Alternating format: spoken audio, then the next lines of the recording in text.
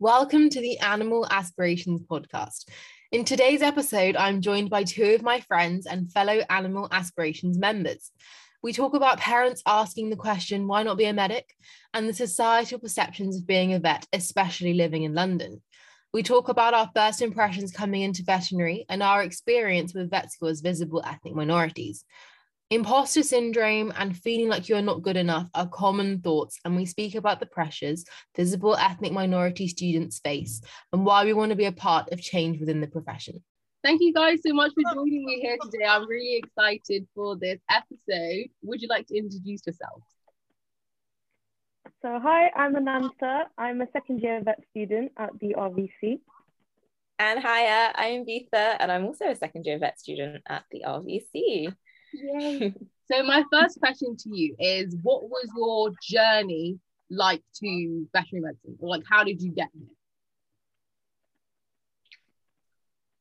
Okay, so I took a slightly longer route to get into veterinary medicine. I did actually apply straight after A-levels, but I was rejected everywhere and I didn't have the grades either. So I decided to go down the first degree route.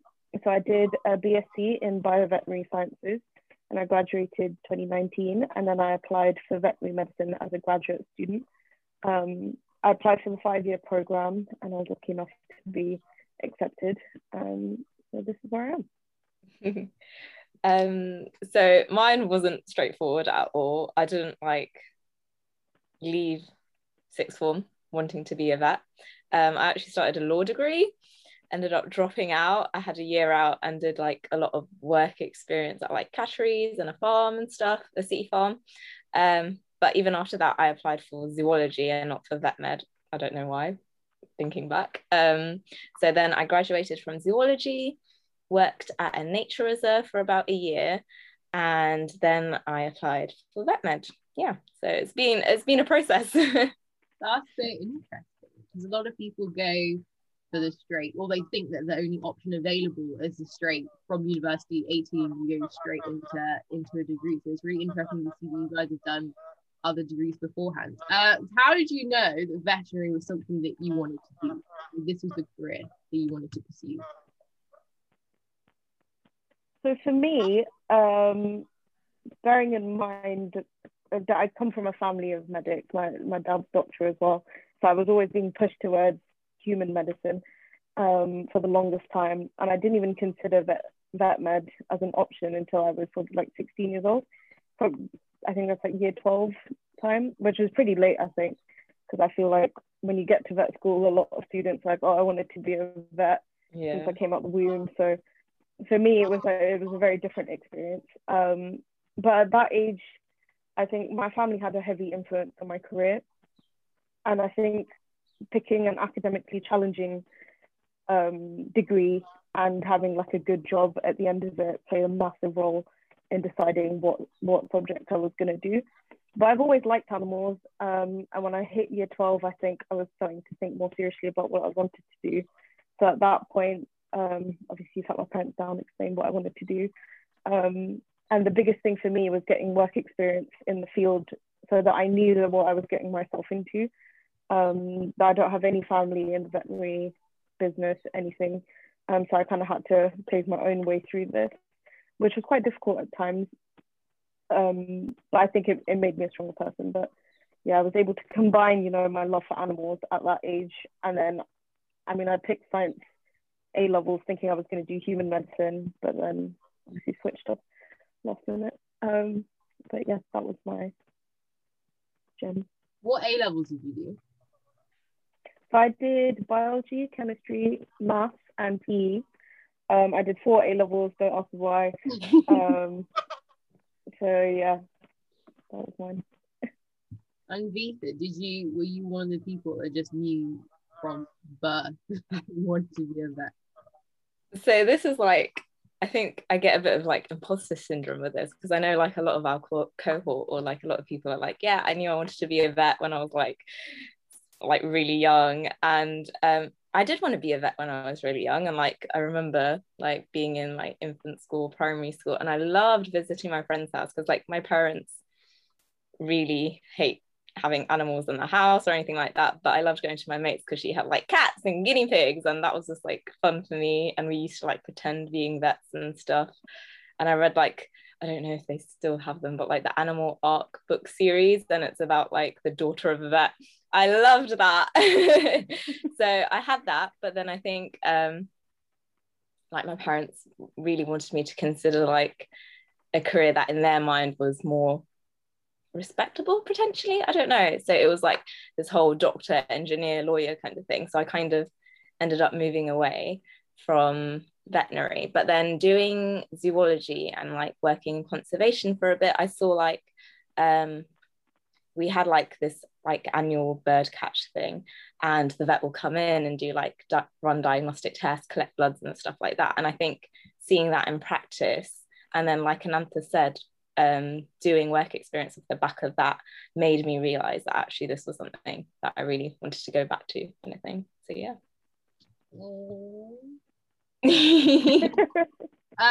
What were your family like reactions to you saying you wanted to be a vet? Because you said that you've like, you know, you come from very medical engineer, lawyer kind of backgrounds. With like the first vets in your family, was it kind of like a shock? Were they like, oh, I don't understand, what are you doing? Like, why are you doing something that is different from us? Did you feel like you had something more to prove to yourself that like, yeah, I'm here, like this is what I want to do, this is for me, and like this is going to work out for me?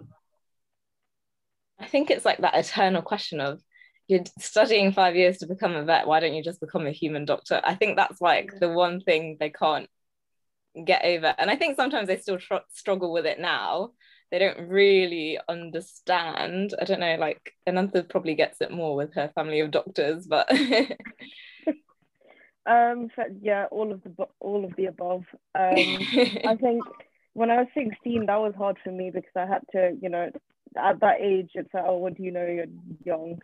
But I think I had a lot to prove, not just to myself, because this is a career I had chosen. So I had to make sure that I enjoyed it and I succeeded at it, but having to prove to my family as well that this is like a worthwhile career. And it did take a while to convince them at first. I will say my family's like wholeheartedly supportive of my career now. But at the time, like you said, family of medic, everyone's like, oh, why not medicine? But I think that in general is just a huge barrier to overcome, especially in South Asian culture.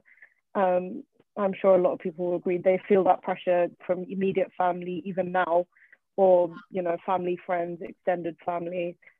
And when I think in South Asian culture, where there's tight family units, that can have a massive effect on choosing careers. But yeah, right now I have all the support I could need. About the time, different story. Yeah, I think a lot of it is when you're quite young as well, and like your family's quite close, you do pay attention to what they're saying. So it is hard to like, I think at that age I wasn't ready to like go against or like not have that support and carry on kind of thing, which is why I ended up going back to it later in life. But like Anantha said, I think me going back to it, my parents were like, oh no, she's actually being really serious. And in all fairness, they've been great now. Like I remember applying to vet school, and after the application had finished, that was when I realized, because it's my second degree, that I don't get a tuition fee loan. And so I had like this whole revelation that I might, even if I did manage to get a place, I wouldn't be able to accept it because we can't afford it.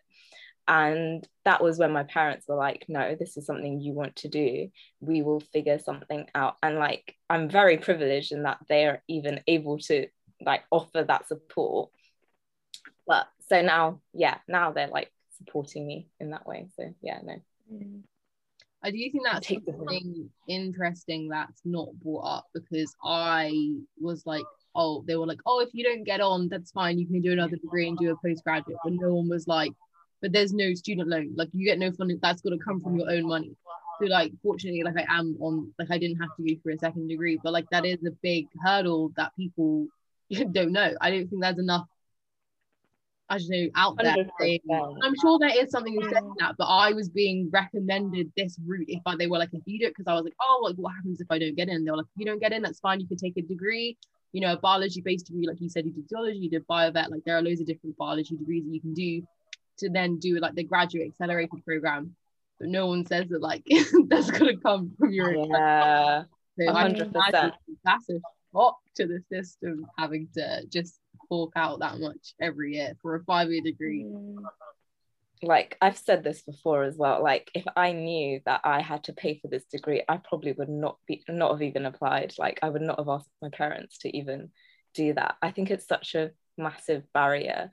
But I think there is now like a scholarship for second degree students, so that's really good. But it is something to consider, like if you don't have the financial ability, I'd try and hold out and like maybe get some experience or something like that, because it's not a viable option for everybody to have to pay for their tuition fee loan, because it is a lot of money.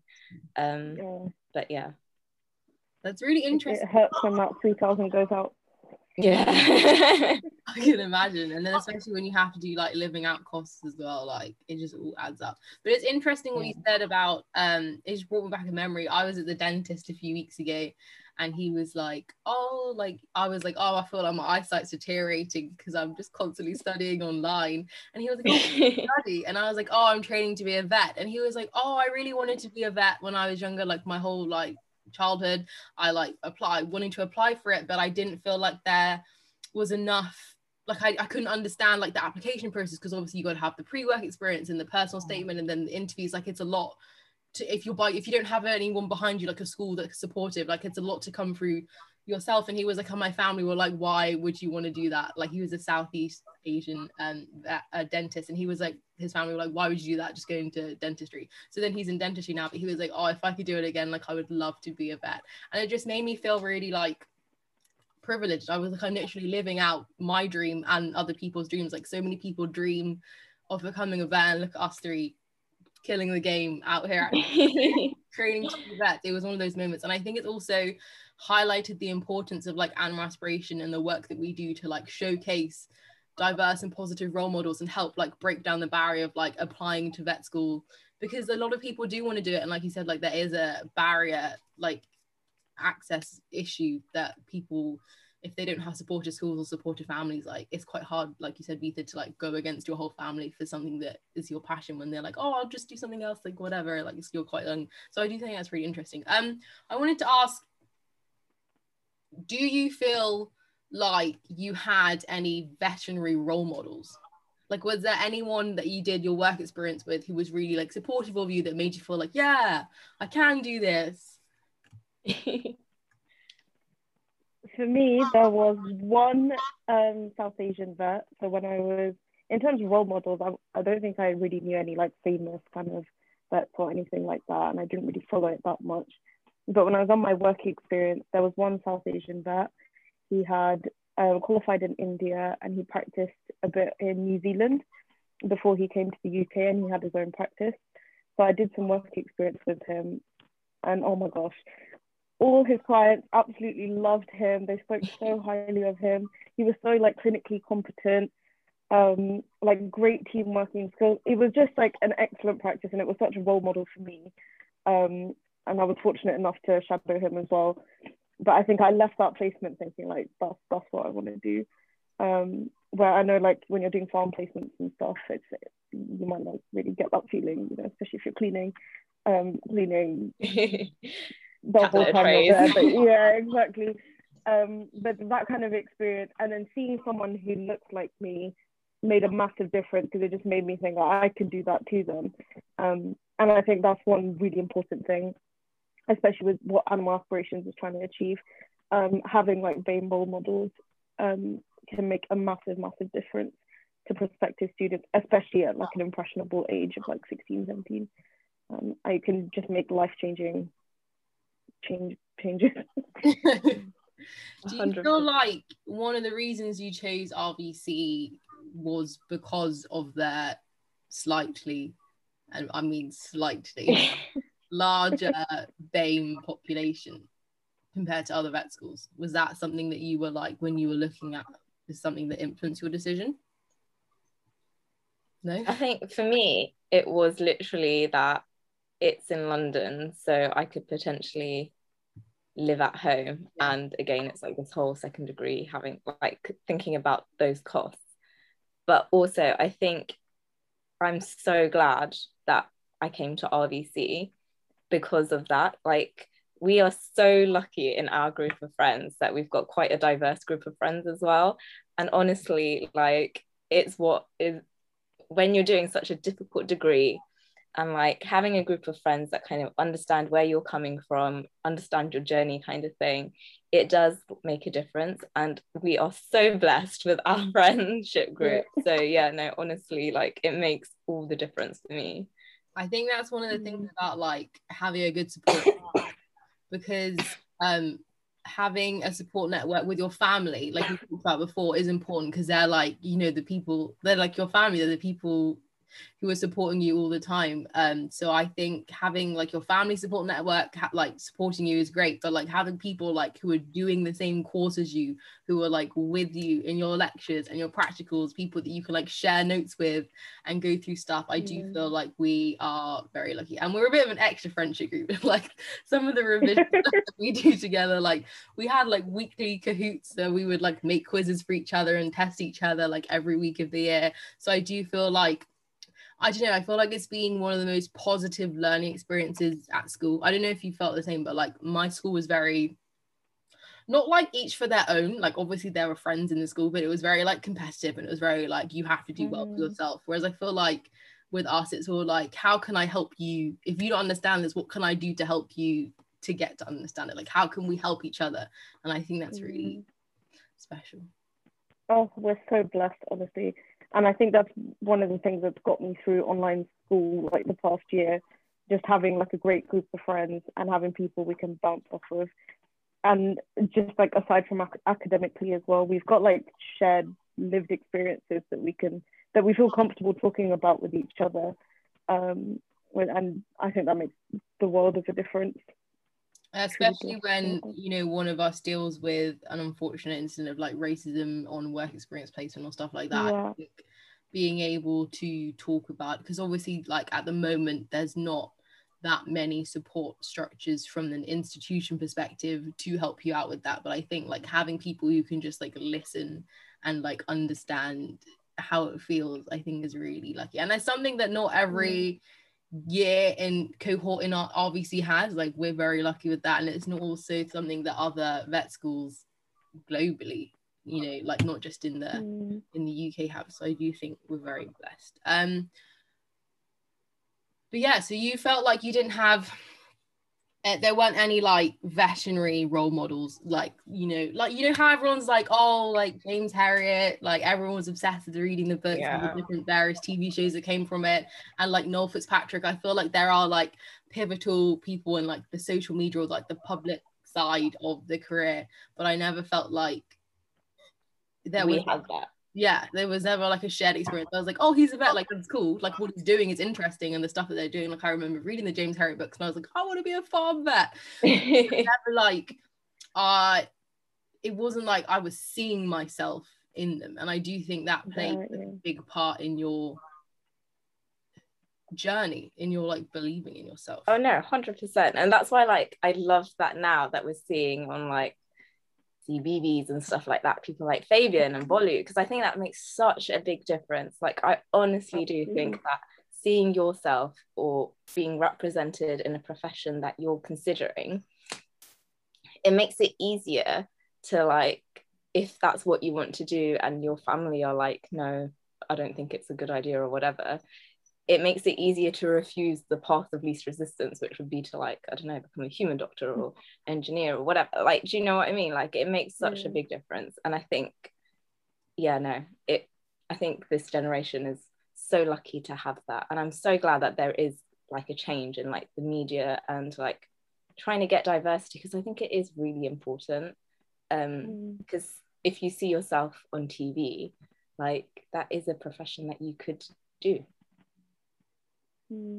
I think also like the way social media has been able to help this push is just insane. Like I know when I was thinking about doing that, it's like 2016, 2014, 2015, like Instagram and stuff was there, but I did not follow any like vets on Instagram. I'm not really sure if there were that many.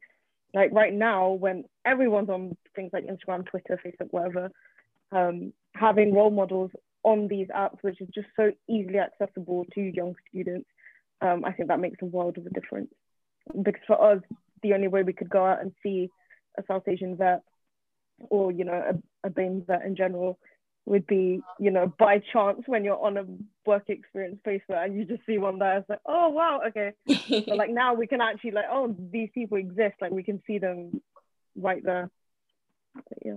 I think we all still get excited if we do meet a BAME vet on placements. Like we like message each other being like, I found one in the wild. Oh my God. So we've talked a little bit about like role models and a little bit about like societal perceptions, but did you feel like coming into veterinary medicine there was like only a certain like limitation of what you could be as a vet? I think personally I've always felt, maybe not a limitation, but I've always felt like I have to work twice as hard as my white counterparts to achieve the same things. And that stuck with me for a long time, like this, to the point where maybe I pushed myself too far, like studying way too much for burning out and things like this, and still not thinking that I'm good enough. But unfortunately, having experiences at university or out on placement, which kind of validate those feelings that I'm thinking of, you know, when you already think that you're not good enough, and then having someone tell you, yeah, you're not good enough, that can be quite damaging. But again, we've got a great group of friends who helped me get through things like that. I think there is like you already have an imposter syndrome. I think a lot of vet students have it. But I think an added like facet to it is that you're going into a space that isn't very diverse already.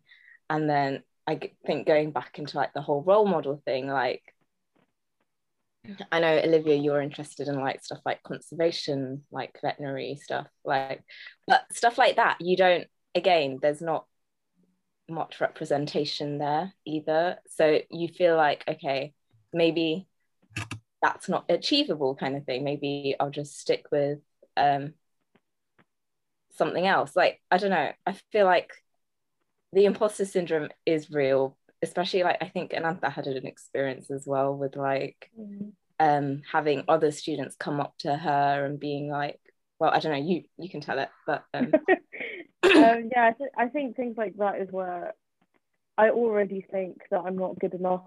But then having other students come up and say, you know, you're only there in this position, you're only here as like as a pity kind of, okay, you're a tick box, you know, we need more BAME students, and that's why you got in.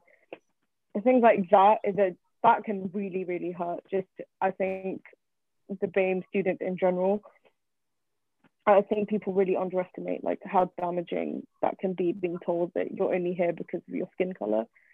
When a quota, yeah, like all three of us here, we've taken some long routes to get to where we are now, and then being told I'm only here because I'm because of my skin color is just like, okay, like what more do I need to do to prove to myself and prove to you guys that I deserve to be here? But it shouldn't be like that. I shouldn't have to prove to anyone really except for myself. Yeah, I don't think I realized that there was a problem with diversity in professions, and specifically in veterinary, until I like started like my first day, because like I came from like a very multicultural, multi-faith school in South London. Like there was lots of representation of everybody.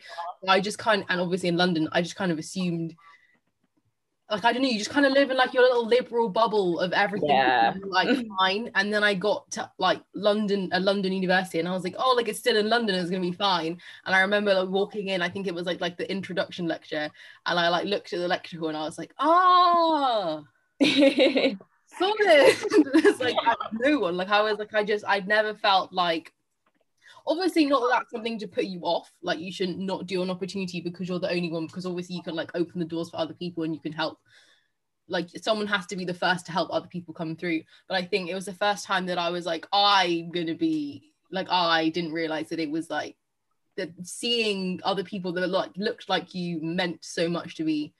until it wasn't there. I think the fact that it wasn't there, I was like, oh. And I was very lucky that me and Veetha were on the same tutor group, so like we met each other like on the first day or the second day, and then like I just sat down next to Anantha and I was like, hi, my name Best day ever. Yeah, honestly, so I was like, oh, you look nice, I'm gonna go say hi to you. I think, yeah, I didn't realize, and then obviously like I was like, oh, there's not that many people, and Animal Aspirations were like, you know, they were like, as every society does in like the Freshers Week, they're like, oh, like this is us, like you should come join us. I was like, oh yeah, I'd love to. So then I was like, oh, I'll get involved with Animal Aspirations, and I feel like the more I've been doing it and the more I've been like speaking to people and doing events and stuff, I'm like, this is a problem. I didn't realize how much of a problem it was. And like speaking to vets in the profession, they were like, I was the only one in my vet school for the whole like 4 years, and then someone came when I was in 5th year, and I was like, that's insane. And it's a lot of like mentally on you, like the fact that we can all vent to each other is like a luxury that a lot of people who are currently practicing like didn't have.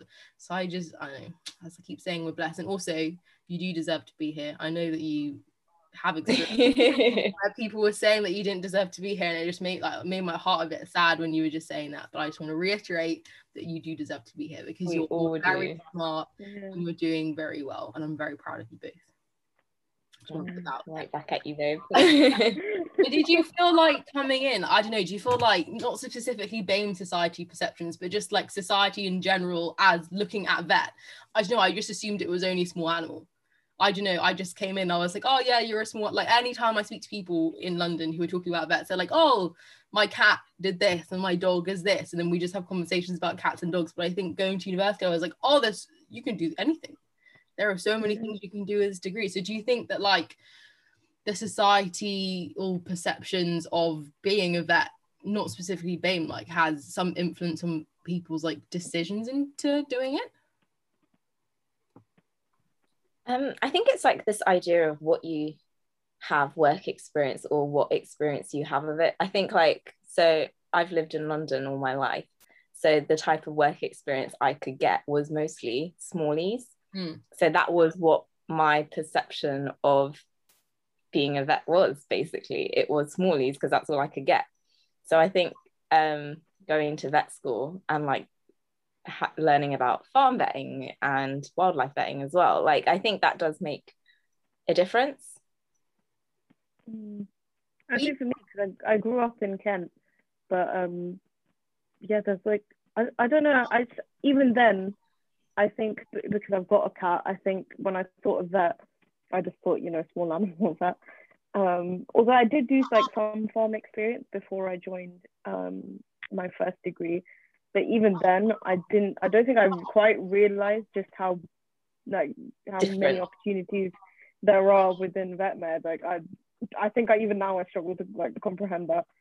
I know, like even if it's not about like clinical practice, like you could do so many, you could work in like pharmaceutical companies, you can work with DEFRA, like there are so many different career opportunities that I hadn't even like considered like on my radar of stuff that you could do as a vet. Like it's such a versatile degree that I was just like, I'm still a bit like, well, that's just literally like the oyster. There's just so oyster.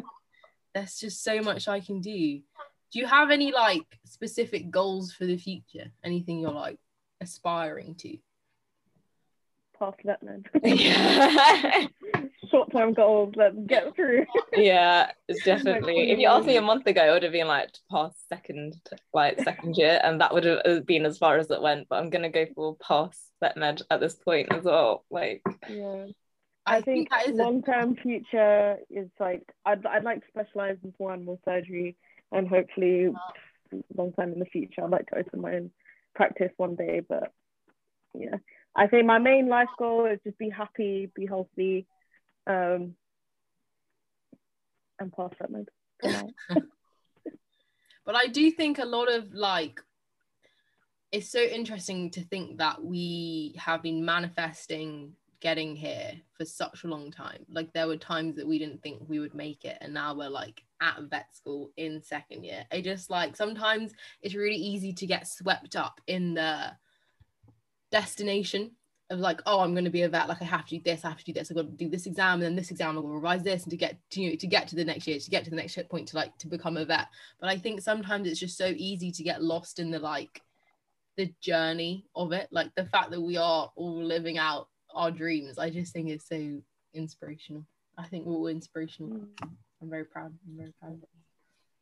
No, I definitely sometimes get that, where you're like just swept up, and like thinking about long-term goals like breaks me out into a sweat like nothing does. Like, but I think it's just when I need to like remember that getting into vet school was a goal, and I'm here, and yeah, like you said, we need to kind of enjoy it, and I will be happy doing whatever I end up doing with this degree. So yeah, no. I think that we are destined to have more hardships than other people. Like, we're not just vet students, we're BAME vet students. Like, no one ever looks at us like, oh, you're just a vet student, like in second year. It's like, oh, you're a BAME vet student in second year who's doing like XYZ. Like, I know Anantha, you've got a lot of like extracurricular diversity inclusion sort of programs going on, but I feel like, I don't know, there's just like additional things that you just have to account for that you don't have to think about if you're not BAME. Does that make sense? Yeah, I think even on placements. Sorry.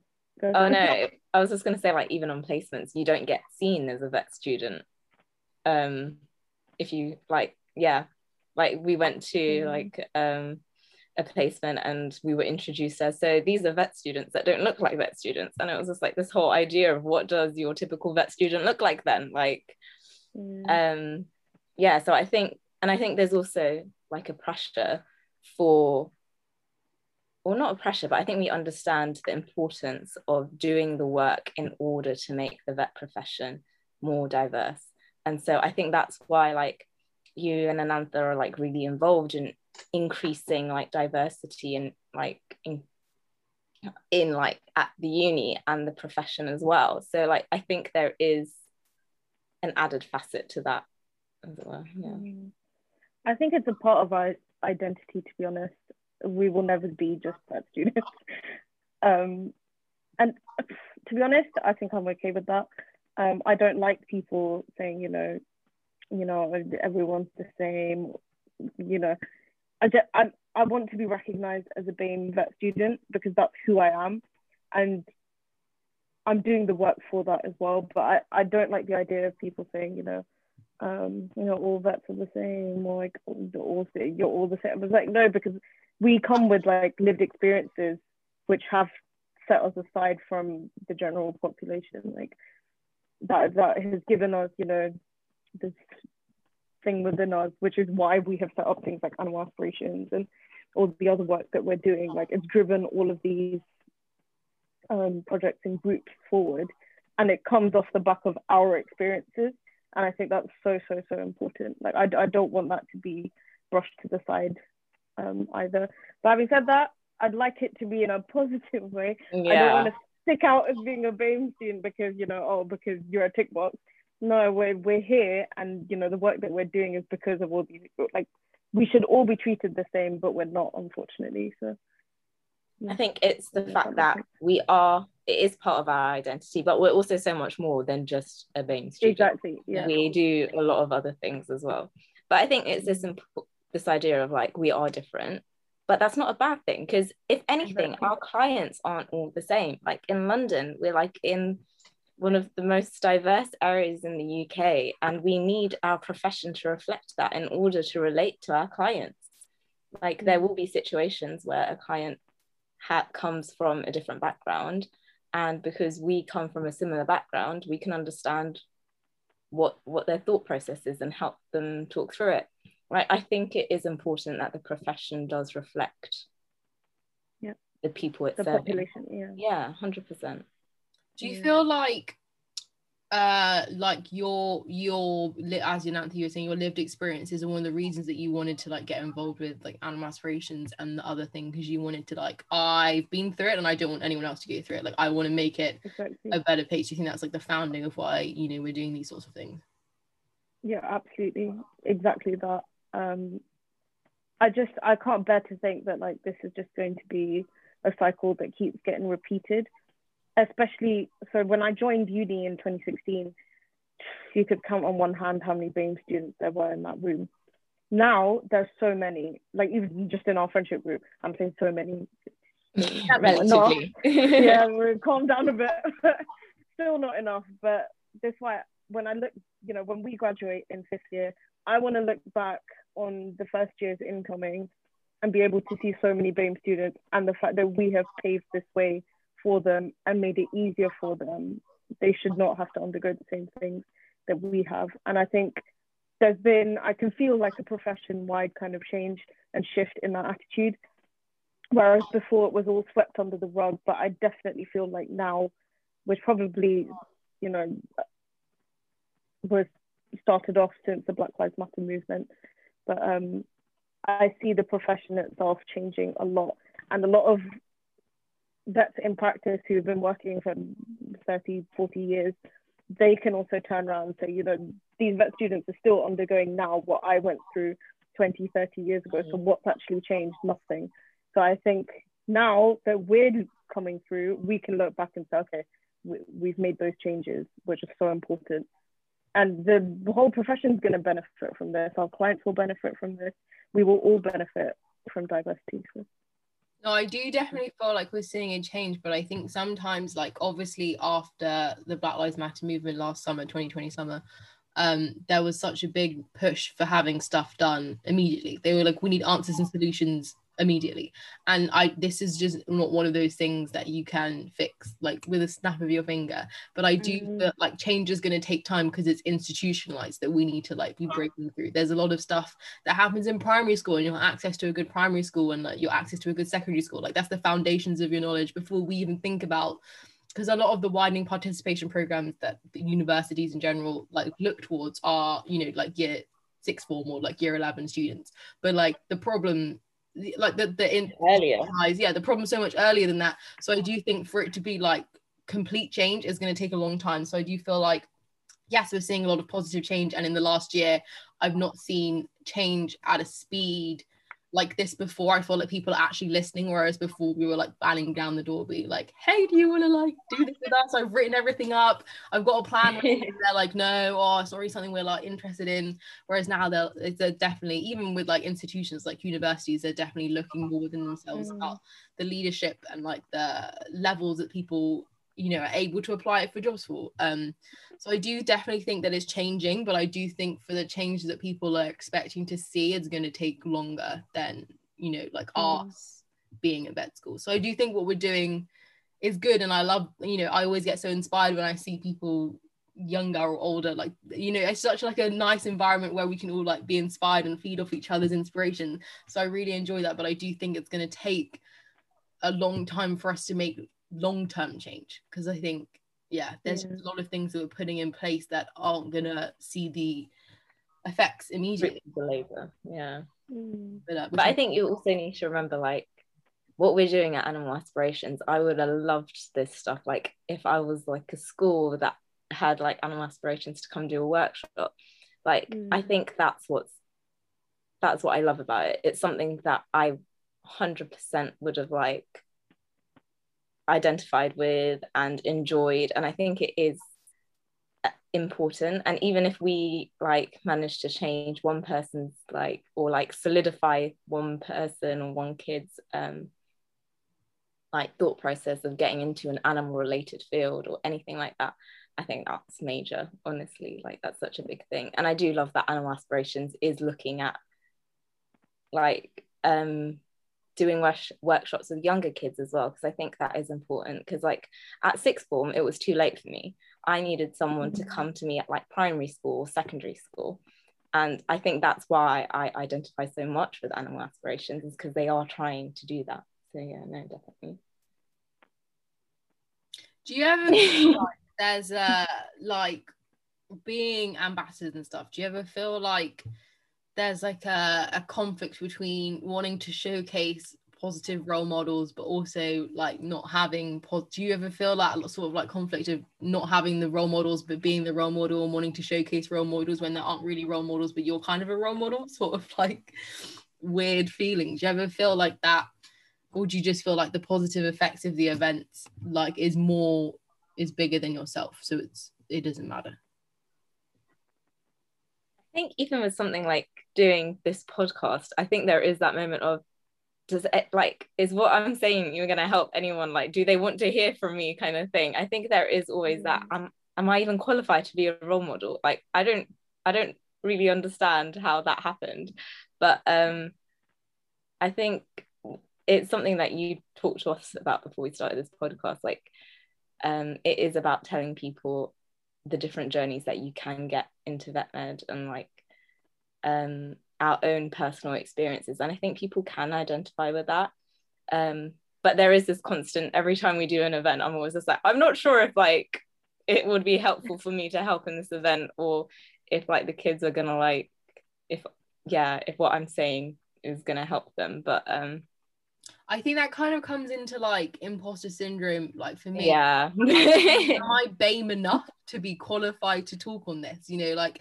do my experiences count as valid to be involved in something? Like, do you know what I mean? Like, I always feel like, but there are people who are more BAME or are more this, that you always like negate yourself and your own experiences, whereas it's like we can all be role models to get, like, why does it have to be me over you? Why can't we all just be like positive role models helping lift the profession together? So I do think that's interesting, and I do feel like a lot of people, even if like I think one of the things is that as a BAME person, you don't actually have any, like, there's not like you're on a course where they talk to you about how to be BAME and how to talk about being BAME, and like how to tell institutions to like fix up and how to, you know, how to make change. Like, it's not like there's a blueprint for us doing any of this. It's literally trial and error, us making mistakes, us, you know, learning ourselves, like, you know, reading books and podcasts and listening to podcasts and watching documentaries, and it's like educating ourselves. But like, I don't know, I feel like it's always like a really weird, like, oh, I don't feel like I'm qualified to be speaking on these matters. Exactly. It's like, no, this is our lived experience. We're all valid as BAME people, and I think as visibly BAME people, because there's like a differentiation between like being BAME and being like visibly ethnic minority, which is important. Like, us being visibly ethnic minorities, showcasing ourselves, even if we don't feel like we're being positive role models, just talking through our stories so that someone else can listen to it. Because I feel like if this was something I had, or if animal aspirations, like you said, Veetha, was something you had when you grew up, it would have made a world of difference. I think it would have been just such like I just think all the different, because it's not just animal aspirations, there are tons of different organizations doing similar sorts of stuff to increase, you know, diversity within the profession. I think all of them combined, even though we're all like separate, have like a recognized like understanding and like love for one another, because we're like, yeah, look at us, we're all like doing the same thing, we're helping out and we're doing something good. So I think it is all interesting. I think, yeah, I don't know, I just always feel like I don't know if I can do this. I don't know if I'm qualified because I don't have any. Yes, you can. You definitely can. You are doing it. You know what? I think I just want to say, I feel like role models, they don't have to be this amazing person who's achieved so many different things and blah, blah, blah. I think seeing a role model that's in a position which is just so achievable makes a massive difference in itself. Just, it can be your ordinary, but you are a role model and you don't have to do anything. It's just you as a person. I was like, that's what we can see you, and you're in a position which is so achievable for us. And the person that you are as well, you know, be good-natured, good-hearted person, and achieving the things that you have achieved, you know, that's enough. You don't have to think about what am I doing to be a role model. Just be yourself. Yeah, I know. I do think it's always difficult to, like, I don't know, I feel like it's easier to get in your head, and there are other things that you have to be thinking about. It's like, oh, I'm not just a spokesperson for an ambassador. I'm not just a spokesperson for a vet student. I'm a spokesperson for being BAME. Like, there's just like you're always on, you know what I mean? Like, you're always have to be on a presentable mode, and you always have to be a representation of vet students, BAME ambassadors. So I think it is a lot more to think about. But you're right, I think we're all role models, because even if you don't, like you said, you don't have to be a person or like a public figure to be a role model. Like, there's always going to be someone who's like the step below you, who's like, oh, look at them living, like doing what I want to do. And then we're always looking to the people above us, like, oh, like all the people who are friends with, who have just graduated. We're all like, oh, look at them graduating. Exactly. That's what we want to do. I do think it's interesting. Okay, so I just wanted to ask, do you have any like advice to people applying to vet school or biological careers in general who feel like, because they may be one of the only few people in the room, especially when it gets to like higher levels like masters and PhDs, that do you have any advice for them who might be like struggling with that sort of like, oh, why me, like can I really do this myself?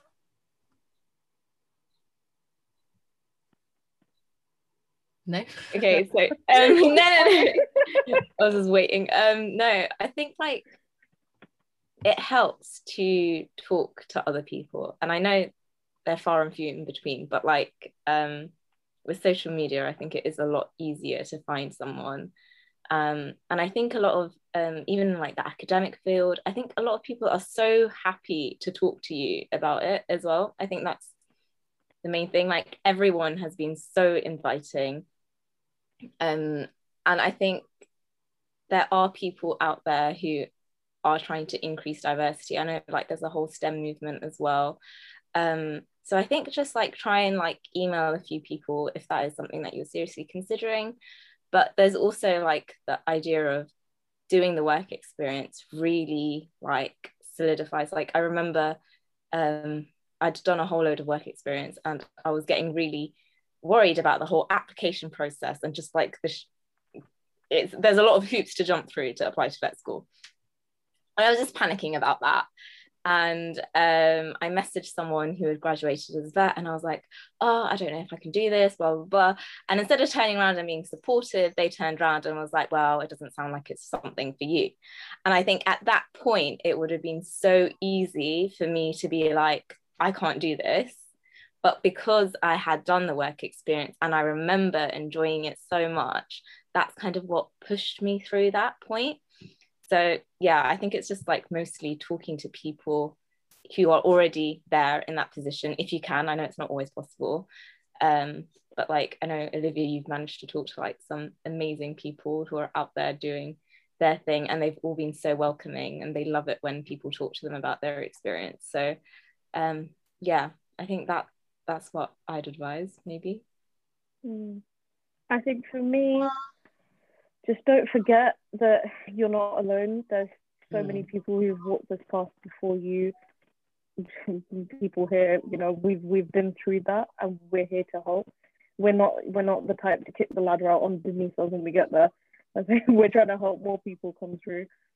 And don't worry if you don't get in first time round. You know, there's no such thing as failure as long as you keep trying. There are so many different routes of getting into vet med. We've taken longer routes.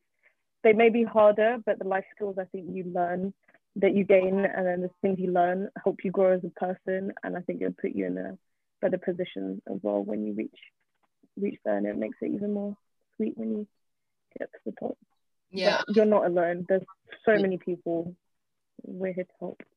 And I think like just in general life advice, like for applying for things, it's just get involved.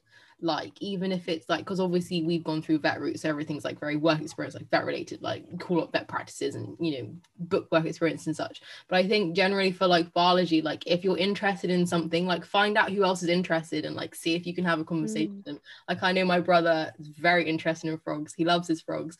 But because of that, he's just like found people who are like also interested in frogs. He's found like, you know, organizations and charities, and he's like, oh, can I help? Can I get involved? So it's just seeing what you can do to like make that small step, like make the small connections, even if it's just like going, like seeing if people have like open days. Like I know like a lot of like animal charities have like welcome days or like learn about us as a charity sort of days, so, like going to them and seeing, like just putting your foot in the door, just trying out lots of different things and seeing what you can do. I think as a more like biology sort of career path is really important, because making connections is everything. Connections will get networking is a life skill that everyone should very true. My biggest lesson is remember the names of people you've spoken to. So if you ever need to email someone who's different but it's the same, I've spoken to Tony. Exactly.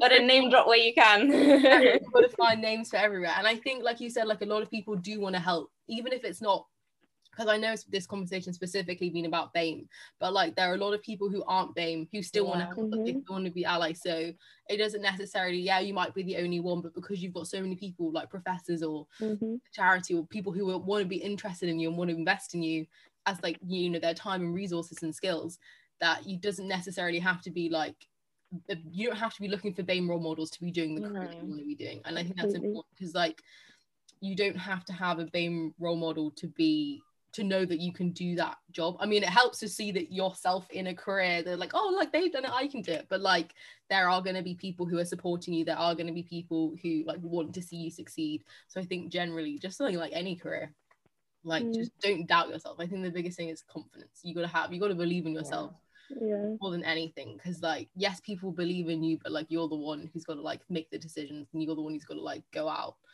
yourself. Because I know, Anantha, you are like, it's quite young that you have to decide these things. So I know people are like, oh, you can do whatever you want in life, but like especially if you want to go into like choosing your A levels and stuff, that sets you up for what sort of like university do you can apply for. So like you know, even your GCSEs, that decides kind of what A levels you can do. So kind of like, you know, you're like 16, 17 trying to like make big decisions, courses, you know, like it's quite difficult. So I think just like try as much as you can, because for me, I did the most random A levels. I did English, music, biology, chemistry, because I was like biology and chemistry still get into medicine, and English like was a like an allowed extra subject. And then I was like English and music in case I want to do anything else. I was like, I really kept my options open as long as possible. But no, just trying to get experience in whatever you're interested in, because you might find out you don't like it. You might do 2 weeks at vet practice and be like, actually no, I want to do something more research based, and like you do something in research and like actually no, I want to do something more like public speakery, or like, you know, you've always just got to trial and error to find out what you like. Now my final question to you is, do you have any life mottos that you live by that help you get through hard times? Yeah, for me, it's if you want to go fast, go alone. If you want to go far, go together. And that just sums up my family, my support network, my friendship group. You know, we all work together and we're trying to go far. That's what my goals in life. Yeah, that's it. And I think I just want to give a shout out to my tutor, Victoria. She supported me so much, but I think in my first year of vet med, I think she really helped me change my way of thinking into, you know, enjoy the journey as you're going through. You're with your friends, like the time isn't going to come again. And as much as we hate it whilst revising for exams and all that stuff, but I think when we finish vet school, we'll look back and think like that was a great time. We have a great group of friends, and we're all going to help each other get through. That's lovely. I like that. Veetha?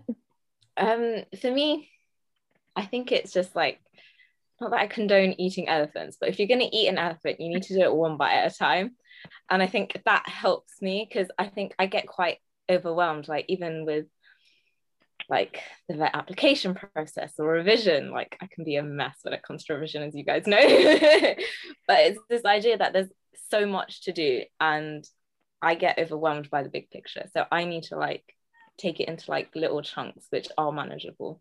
And I think that really helps me. And I think that you can apply it to a lot of like life as well. Things happen one step at a time. You're not going to like wake up tomorrow and be an amazing qualified vet. There's a journey to get there. And yeah, like Anantha says, you need to enjoy that as well. So yeah, no.